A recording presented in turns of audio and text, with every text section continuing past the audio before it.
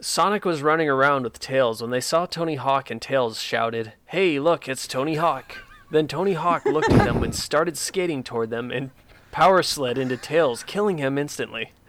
Sonic looked at Tails' dead body and said, "Wow, that sure was cool." Then Tony Hawk responded with, "Don't mention it." Then Vector the crocodile came out with an M4 carbine and light up Tony Hawk and killed him immediately. Sonic immediately started running and hid behind a loop. You know, from Sonic, the loop. Then Vector pulled out a radio, and the Charmy the Bee flew in several B-2 Spirit heavy stealth bombers and started blowing up all of Green Hill Zone.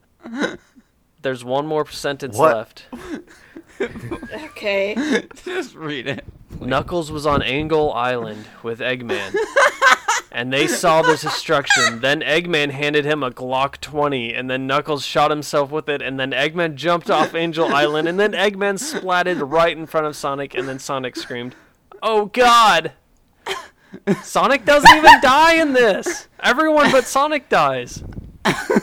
Even Tony Hawk Was this written by what's his name, that movie director that subverts expectations? Because that's why Sonic doesn't die. Ryan Johnson? Yeah, Ryan Johnson. I think so.